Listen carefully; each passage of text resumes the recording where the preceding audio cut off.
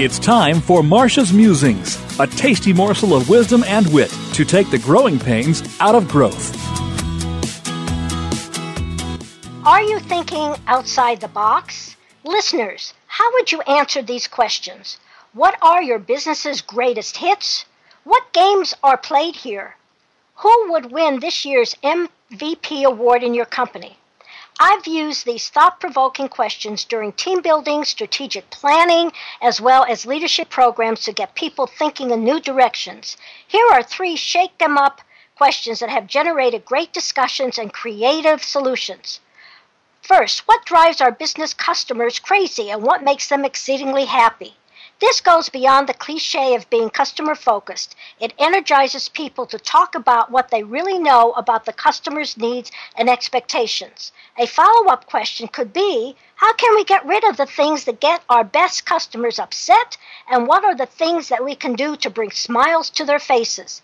The answer could lead to new products and services that will benefit the customer and the company as well. Second, what is the most likely reason someone wants to join our company and why someone would leave it? This probes deeper into the issues about what's attractive and also what's unattractive about the company and its culture. It can set off fireworks about hiring and firing policies, about good and bad managers, about wages and benefits, and a whole slew of other talent management issues as employee motivation and engagement. So don't ask this question unless you want to hear the good, the not so good, and the really bad. And 2, you are willing to do something about it. 3, if someone bursts into your meeting and shouts, I got good news and bad news, what do you think those 2 pieces of news might be? This can open a discussion of how things are really going. I found many are under the illusion that if we don't talk about it, it'll get better or hopefully go away.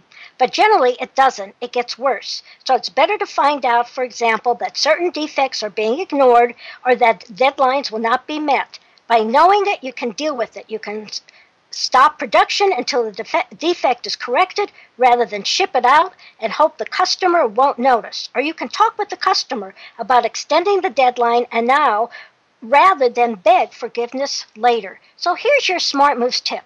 All companies need fresh ways to approach problems and opportunities, or else they will stagnate and perhaps die. Set aside time at your next board, staff, team meeting, or retreat to think outside the box by asking shake-em-up questions. It may generate some controversy, but that's okay. It's better to get an issue out in the open where it can be addressed rather than hidden where it can lead to petty disagreements, employee disengagement, and worst of all, customer dissatisfaction.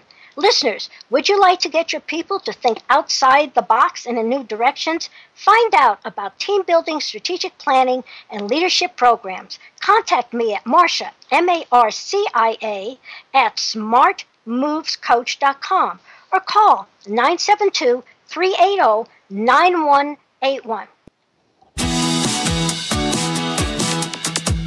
You're listening to Marcia Zeidel, the Smart Moves Coach, making sure you're on the right track and not getting sidetracked in your drive for high performance and profitability.